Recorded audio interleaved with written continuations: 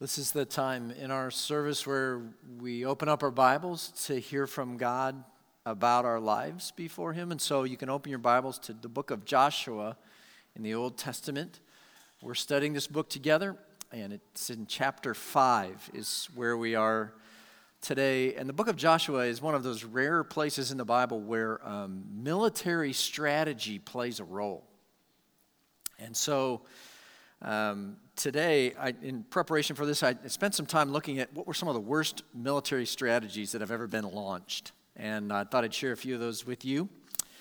There's a fellow named Cambyses II of Persia who was fighting the Egyptians in the Battle of Pelusium in 525 BC. And he figured that since the Egyptians held cats as sacred creatures, if they would put cats on their shields and paint cats on their shields and then actually bring cats to the front lines, hundreds of cats to the front lines, his hope was that the enemy would not attack because of the presence of the cats. This is probably not the best military strategy ever devised. In World War II, another strategy, curious strategy, was Russia gave World War I era biplanes, the old two-wingers, to a brigade of women bombers. They gave them inferior technology primarily because they're women and the fact that they were schoolgirls with 4 hours of training. And the idea was that they would fly against the infamous German Luftwaffe. And so I'd be betting on the Germans, probably at that point in time.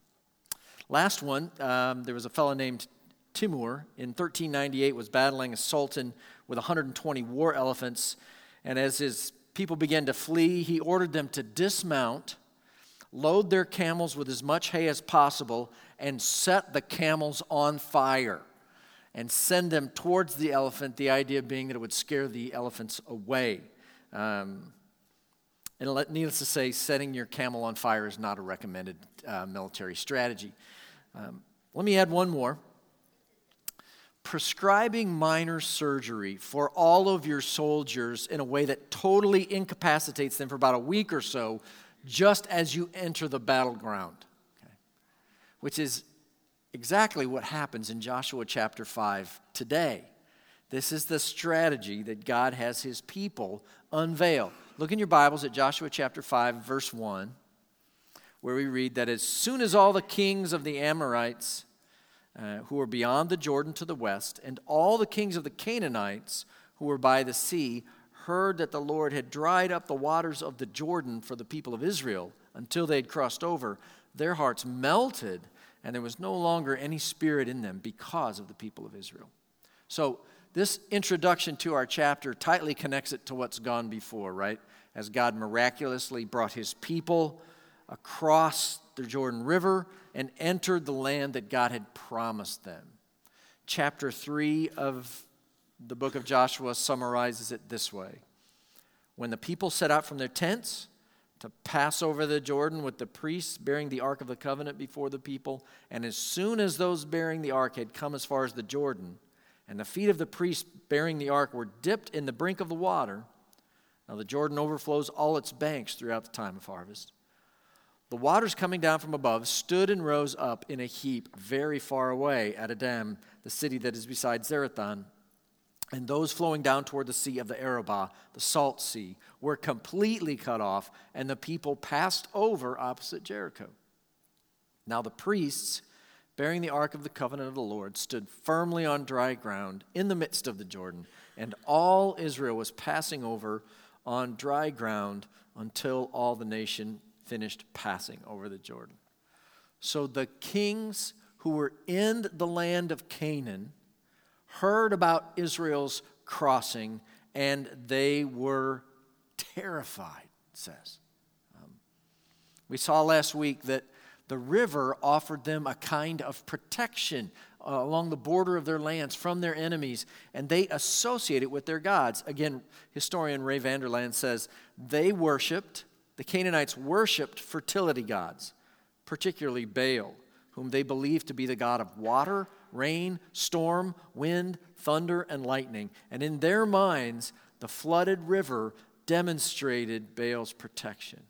So when Yahweh, Israel's God, miraculously dammed up the river Jordan while it was at flood stage, these kings knew that their goose was cooked, right? They had no hope. Their gods could no longer prevail and protect them from the God of Israel. And so in the first verse there it says, their hearts melted, and there was no longer any spirit in them because of the people of Israel.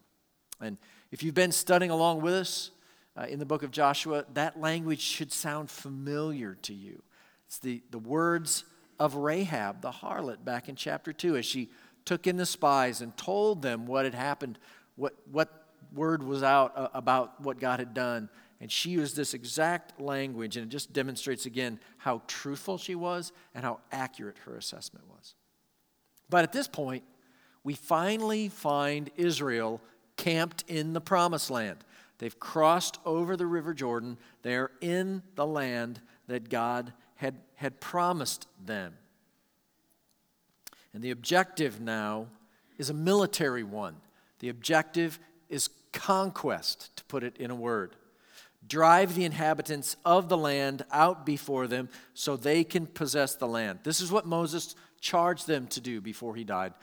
Back in Deuteronomy 9, Moses says, "Know therefore today that he who goes over before you as a consuming fire is the Lord your God, and he'll destroy them and subdue them before you.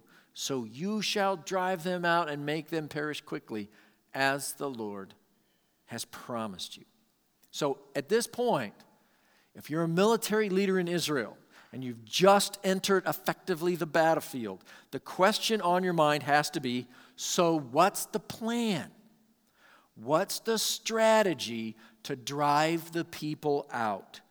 We gonna paint cats on our shields? Gonna set camels on fire? What are we gonna do? And it's even better than that. Look what happens in the next verse. Verse 2. The Lord says to Joshua, "Make flint knives and circumcise the sons of Israel a second time." So Joshua made flint knives and circumcised the sons of Israel at Gibeath Haraloth. Okay. Now, at this point, what you are about to experience is probably one of the top 10 sermons you've ever heard on circumcision. Okay? This is probably right up there, so take notes. And for starters, that unpronounceable place, Gibeath Haraloth, means foreskin hill, which is more than appropriate here. I'm not making that up. You Hebrew guys, you know that this is true. So the plan, the great strategy, is to circumcise all our soldiers and put them out of action for, say, like a week or more as you enter the battlefield. And I'm sure all the soldiers are thinking, how about we paint some cats on our shield? I like cats. I like the cat idea. Great symbol, cat. Do the cat thing. Let's not. But from a military standpoint, this is a really bad idea. This is not a good strategy. Incapacitate your soldiers just as you enter the battlefield. Now, why would the Lord command this strategy? And he starts to answer it in the next verse. Verse 4 says, "This is the reason why Joshua circumcised them. All the males of the people who came out of Egypt, all the men of war, had died in the wilderness on the way after they had come out of Egypt." An entire generation died. "Though all the people who came out of Egypt had been circumcised, yet all the people who were born on the way in the wilderness after they had come out of Egypt had not been circumcised." So you remember when Israel was rescued from slavery out of Egypt, because of their unbelief, what could have been about a 2-week journey, they were disciplined by the Lord and they wandered around for 40 years. Okay? And during that time, none of their sons were circumcised. Now, why is that so important?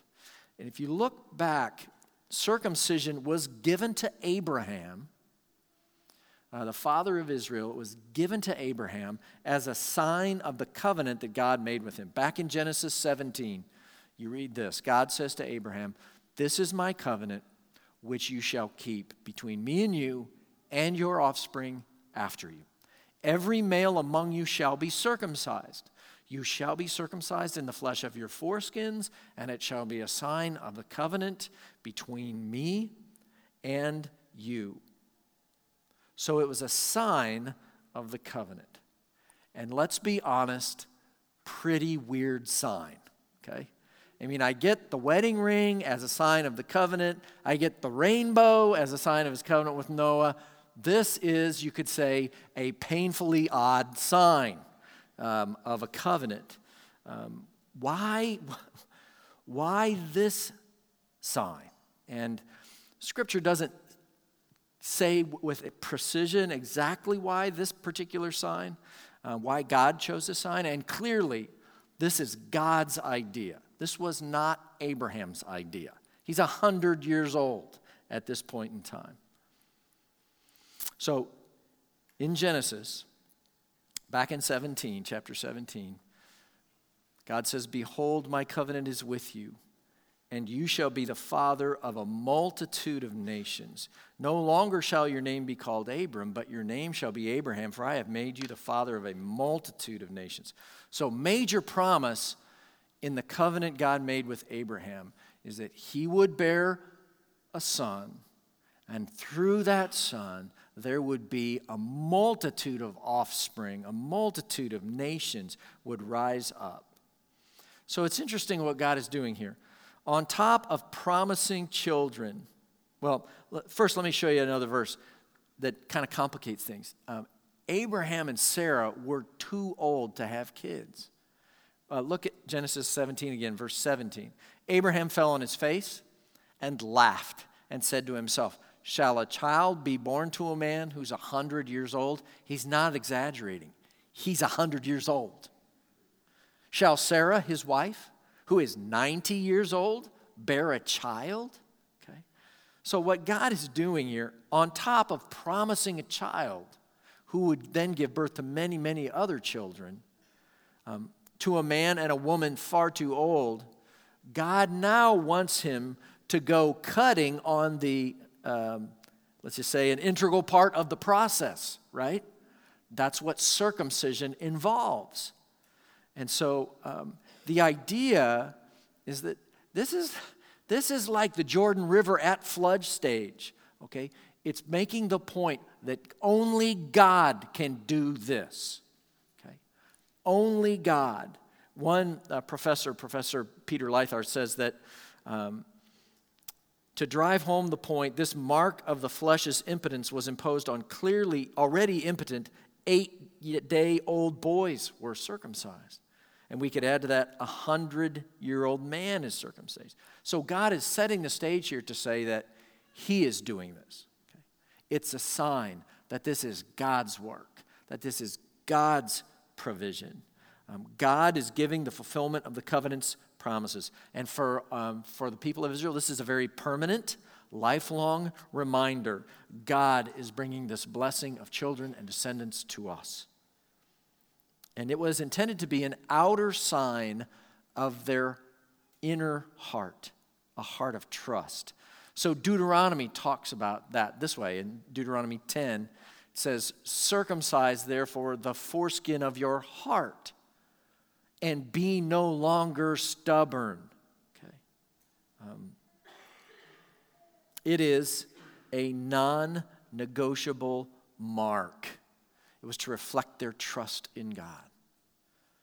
And it was decidedly not optional. Listen again to that 17th chapter of Genesis. "Any uncircumcised male who is not circumcised in the flesh of his foreskin shall be cut off from his people. He has broken my covenant." So back in our story, chapter 5, verse 6, the people of Israel walked 40 years in the wilderness until all the nation, the men of war who came out of Egypt, perished because they did not obey the voice of the Lord. The Lord swore to them that he would not let them see the land that the Lord had sworn to their fathers to give to us, a land flowing with milk and honey. So it was their children whom he raised up in their place that Joshua circumcised. For they were uncircumcised because they had not been circumcised on the way. So if you're familiar with this wilderness journey, this Exodus journey where they're for 40 years wandering around the desert, it's not exactly a time of exemplary faith for Israel. In fact, it's a time of grumbling and testing and rebellion and unbelief. And it seems that their failure to circumcise their sons who were born to them during that period is just another evidence of that unbelief. And it was a marker of their spiritual status with God. As that verse in Genesis put it, they had broken covenant with God. Now, if you read it closely, there's a little bit of a dilemma in verse 6 there where God swears on the one hand that they will not enter the land. And then it says they will not enter the land that he swore to their fathers that they would enter. So how does that play out? Verse 7 says it was their children whom he raised up in their place that Joshua circumcised. So their children, the ones who are now being circumcised, would receive the benefit of the covenant promises. And God had not just promised descendants to Abraham, he'd also promised him a land, this land. Hence, the expression, we call it the promised land. And so you get a sense here that God is longing to find a people he can pour out his blessing on, a people who will trust him and obey him so he can lavish these blessings on them. And that's what he does on the children who were born in the desert. Verse 8, when the circumcising of the whole nation was finished, they remained in their places in the camp until they were healed. So the amazing thing here is they did it. All of them did it. All the menfolk, all the soldiers decided they would have immobilizing elective surgery with a flint knife right when they hit the battlefield. Okay. This is what they decide. All the generals, all the soldiers, they lay down their weapons and they undergo this significant surgery, in effect.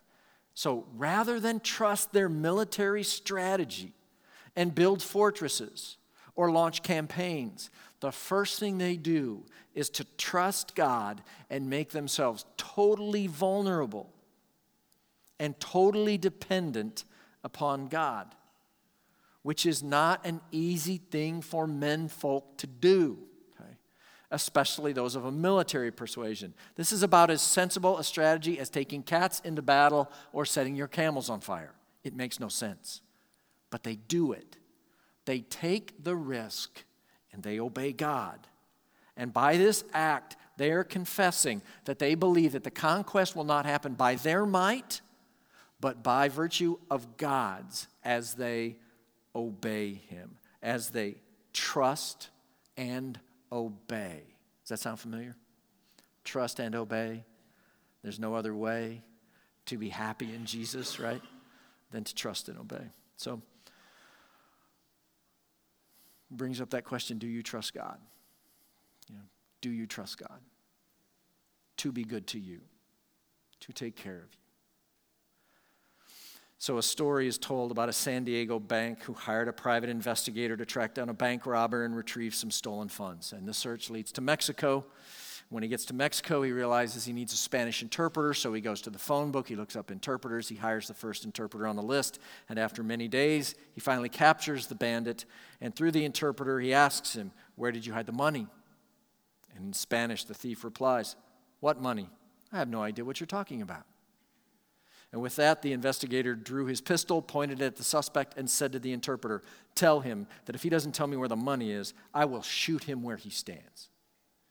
And so upon receiving the message, the bank robber says to the interpreter, "Senor, I have hidden the money in a coffee can under the 4th floorboard in the 2nd floor men's room of the Palacio Hotel on Villa del Rio in La Paz."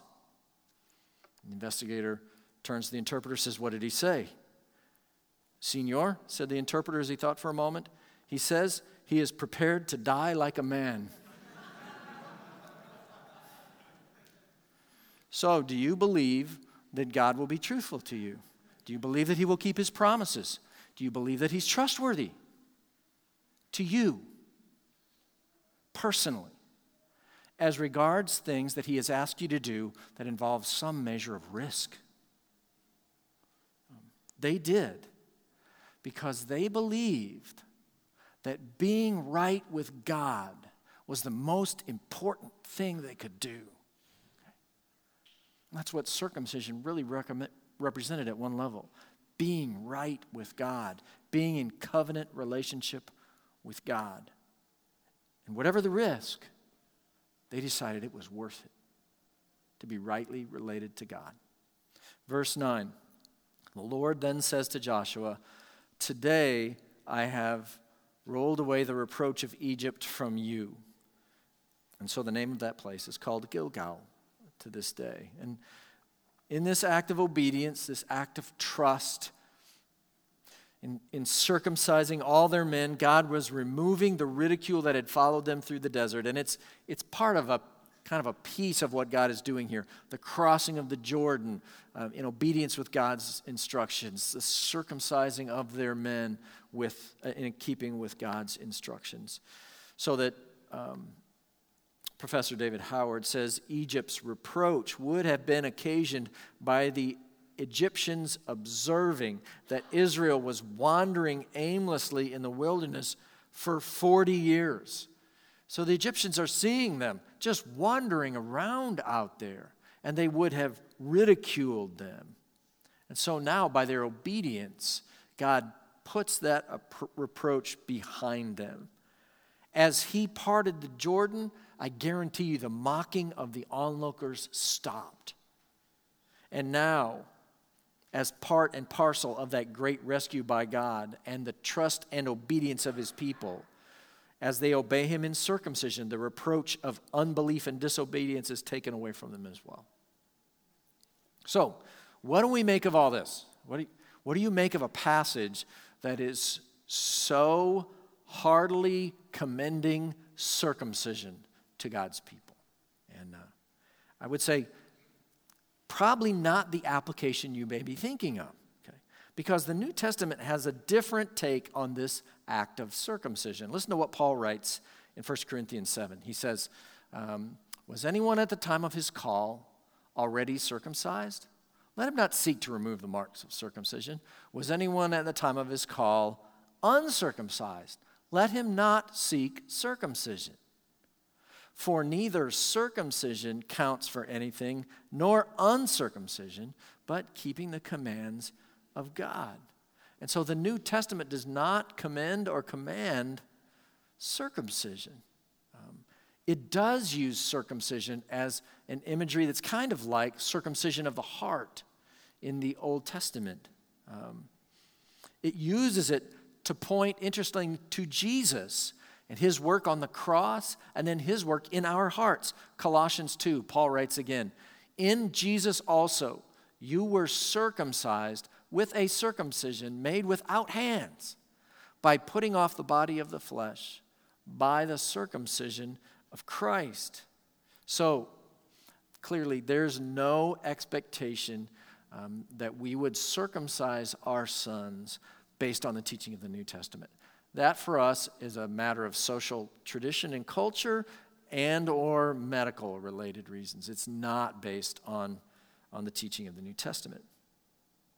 But we would learn from this their willingness to be circumcised as they enter the battlefield, that in their minds, being right with God mattered more than anything else, even if it required great risk. Okay?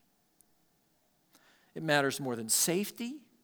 It matters more than strategies. It in this sense, it's teaching a lesson like the crossing of the Jordan. You know, when they crossed the Jordan, they didn't build a bridge, they didn't build a dam. They chose to walk out where the water was and let God part it, right? They trusted and obeyed God at their own peril. And by having their warriors and soldiers circumcised when they entered the land, they're trusting God at their own peril. Their obedience to God made them vulnerable. This was not a safe choice. They chose to trust God and obey Him at great risk. And so chapters 3, 4, and 5 are all teaching this idea of trust and obey. And clearly, in both crossing the Jordan and in the rite of circumcision, there are risks that come with trusting God, because if God is not going to be faithful to His promises, His people are in trouble. And so I counsel lots of people. It's part of what I get to do as your pastor. I help people through thorny places in their world and try to find what God has for them. This is a sticking point. Because when people realize that you cannot trust in you and your plans and God and His ways at the same time, it's a very, very difficult choice. Because you cannot play it safe in your mind and follow the ways of Jesus. Because Jesus says that if you're in a difficult marriage, you persist and you pursue in love, even an undeserving spouse, even a spouse who would be like an enemy to you. You would love your enemies. And Jesus would ask that you would forgive those who wrong you. Jesus would ask that you would speak of Him to your coworkers and your classmates. Jesus would ask that you would live integrity in your work, even when the people in your office aren't, even when your boss doesn't. And all of this involves some measure of risk, doesn't it? Jesus is asking you to trust Him, not your strategies. To trust that nothing matters more than being in a right relationship with Him. Not being safe, not being in having the boss's favor, not being popular at school, not having a big buffer in your bank account. Nothing matters more. If it costs you your obedience to God, you've paid too much for it. Nothing matters more than being in a right relationship with God, right? Does it make sense? You on board with that? Everybody agree? All right, let me give you a test case. How many of you would say that typically it's pretty well near the middle of the will of God for you on most days to open up your Bible and read it and seek God and spend some time praying for the people that are in your world? Okay? If you think that's pretty near the will of God for you most days, just raise your hand. Raise your hand if you think that's probably the will of God. Okay. We got a majority. So how's that working? If that's the will of God, best we can figure it out. And nothing matters more than being in a right relationship with God. How's that working? This is a good place to start. I know some of you are thinking, I don't have time for that. I'm starting my own business. When I get up, I'm going. And some of you are thinking, when I get up, I got an entire herd of children to get to school. I don't have time for this. Take a risk. Set your strategies aside. And obey God. And open up His Word. And spend some time in prayer. Because nothing matters more than being right with God and trusting Him. Pastor John Piper says that life is not a straight line leading from one blessing to the next and then finally to heaven.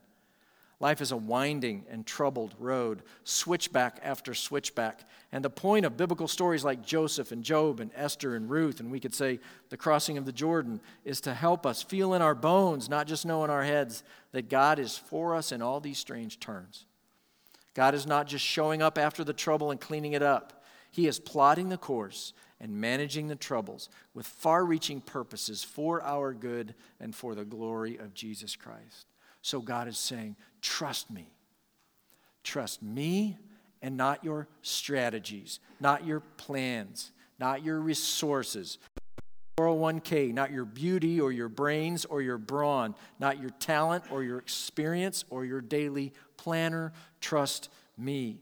Take a risk and trust me. That's the decision that happened to a fictitious fellow named Tony Maloney. Tony was walking along a cliff. It was a bit blowy that night, and Tony was walking a bit too close to the cliff's edge, and suddenly a gust pushed him over the edge of the cliff. But as he fell, he was able to grab onto a root protruding from the cliff. He finds himself hanging there 20 feet from the top, 100 feet from the bottom. Tony was in a mess. His mind starts to race. He looks heavenward and he cries out and he says, "Is anybody up there?" He said, I really need your help now. I've led a good life. I've tried to be decent. If there's anybody up there, please save me. Clouds darken, begin to move through the sky at tremendous speed. Lightning flashes, thunder crashes, and a booming voice says, "I am here, and I will save you. I will put my hand underneath you, and you will drop into the palm of my hand, and you will be saved." And Tony's clinging to the branch quietly and thoughtfully, and then he asks, "Is there anybody else up there?" See, it's a risky business trusting God.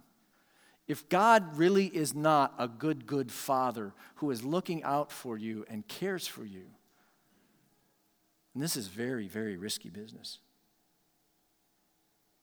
Will you take a risk with whatever God is asking of you and trust Him and obey Him? Do it for your kids' sake, so they can see what it's like to trust God.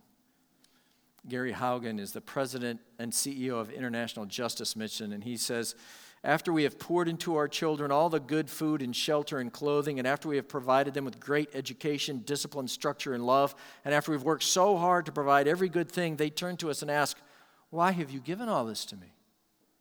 And the honest answer from me," he says, "is, 'So you'll be safe.' And my kid looks up at me and says, 'Really? That's it? You want me to be safe? Your grand ambition for my life is that nothing bad happens?' And he says, and I think something inside them dies. They either go away to perish in safety or they go away looking for adventure in the wrong places." He says, Jesus, on the other hand, affirms their sense of adventure and their yearning for larger glory. So, do you believe that being rightly related with God matters more than anything? Well, in verse 10, the people of Israel, while they were camped at Gilgal, they kept the Passover on the 14th day in the evening of the plains of Jericho. And this is another interesting strategic move, right? They're not doing military stuff again. They're doing worship. They're doing remembrance. And this raises the question of why celebrate now? When military strategies make more sense, why remember now? When they were given the command to remember the Passover back in Egypt, this is what we read in Exodus chapter 12. It says, "The Lord said to Moses and Aaron in the land of Egypt, 'This month shall be for you the beginning of months. It shall be the first month of the year for you. And tell all the congregation of Israel that on the 10th day of the month, that every man shall take a lamb according to their father's houses, a lamb for a household.' So on the 10th day they were to select the lamb. And down in verse 5 it says, 'Your lamb shall be without blemish, a male a year old. You may take it from the sheep or from the goats, and you shall keep it until the 14th day of the month. And then the whole assembly of the congregation of Israel shall kill their lambs at twilight.'" It's interesting. They were to remember this annually. They were to remember God's great rescue in the Passover annually. But as best we can tell, this celebration is only the third time in 40 years that they've remembered, that they've celebrated the Passover. And so here God is setting them up to obey. It's interesting. Did you notice the date references? That it was on the 10th day of that first month they were to select the lamb, and on the 14th day they were to offer it to the Lord. And in our story, on the 10th day of that first month, they crossed the Jordan. And in verse 10, they kept the Passover on the 14th day of the month. And God has arranged their crossing of the Jordan so it would correspond perfectly with their opportunity to obey him and remember his great rescue from Egypt. You know, they took the blood of that lamb and they wiped it on their doorpost, and their firstborn were spared when all of Egypt suffered and lost their firstborn. And that led to their rescue from slavery there. And so God is connecting the dots with them back to God's great rescue from the military might of Egypt, right on when they're on the verge of having God needing to rescue them again from the military might that's in the land that he promised them. And it's another reminder that this is God's doing, that they are his people, and he will do it for them. He will be their safekeeping. He will secure their victory. And just like Passover or circumcision in the New Testament echoes of Christ's great work, Passover points forward to Christ. In 1 Corinthians 5, Paul says, Christ is our Passover lamb. He's our Passover lamb, and he has been sacrificed for us. And so we remember Christ, right, along with these other rescues. But they trust God and they obey. And as they heal up from circumcision, the first thing they do is not plan a military strategy. It's to remember and worship God. Because they believe that remembering and obeying and trusting and being right with God matters more than anything else, more than safety, more than strategy. And so we hear the same message, right? Trust, obey, remember, repeat. Trust, obey, remember, and repeat. And verse 11 says, on the day after the Passover, on that very day, they ate of the produce of the land, unleavened cakes, parched grain. And the manna ceased the day after they ate of the produce of the land. And there was no longer manna for the people of Israel, but they ate of the fruit of the land of Canaan that year. So God had been, throughout this 40 years in the desert, miraculously providing manna for them every day. But now on this day, when they're in the land, the manna stops. It's not that God stopped providing, but now he's providing through the fruit of the land, this land flowing with milk and honey. Now God is providing there, and he's making a statement. They are eating the first fruits of the land. They are now possessing the land that he had promised to them. Trust, obey, remember, and repeat. That's what's going on here, just like in chapters 3 and 4. Before we wrap up with prayer, there's one thing that I want to draw to your attention. All those crazy strategies that I told you at the beginning, the cat and the camel and the biplanes and all, they all worked. The guys who painted the cats on their shield, the other nation would not attack Egypt wouldn't attack the sacred cats, and they lost the battle. The cat lovers prevailed, or cat wielders prevailed. The guys who set their camels on fire, it worked. The elephants freaked out at burning camels, turned around, ran the other way, trampled their own army. And the burning camel guys won the battle. The biplanes turned out to be so slow that the Luftwaffe's planes stalled when they tried to fly that slow. And they're made out of wood, so they didn't show up on radar. And they turned out to be like this secret weapon that was flown by the Russians into the battle. And the nation that circumcised all their warriors, God was faithful to them. And as we'll see in the book of Joshua, he fought their battles for them. What is God asking you to trust him with and then obey him in? And as we close, worship team is going to come and lead us in a declaration of trust. But during that closing song, if God is pressing you about something, about matters of trust or obedience related to this, I would encourage you as a first step of obedience, you might want to come down to the front here and spend some time praying. You can come by yourself or with a friend or small group member or somebody in your family. We'll also have our pastors and elders here to pray with you. And some of our women's ministry leaders may be able to join us down here. It's a good first step just to say yes to God. Yes, God, I want to trust you. Help me trust you. Help me obey you in that which you are saying to me. So if you'll stand, let's close with this declaration of worship together.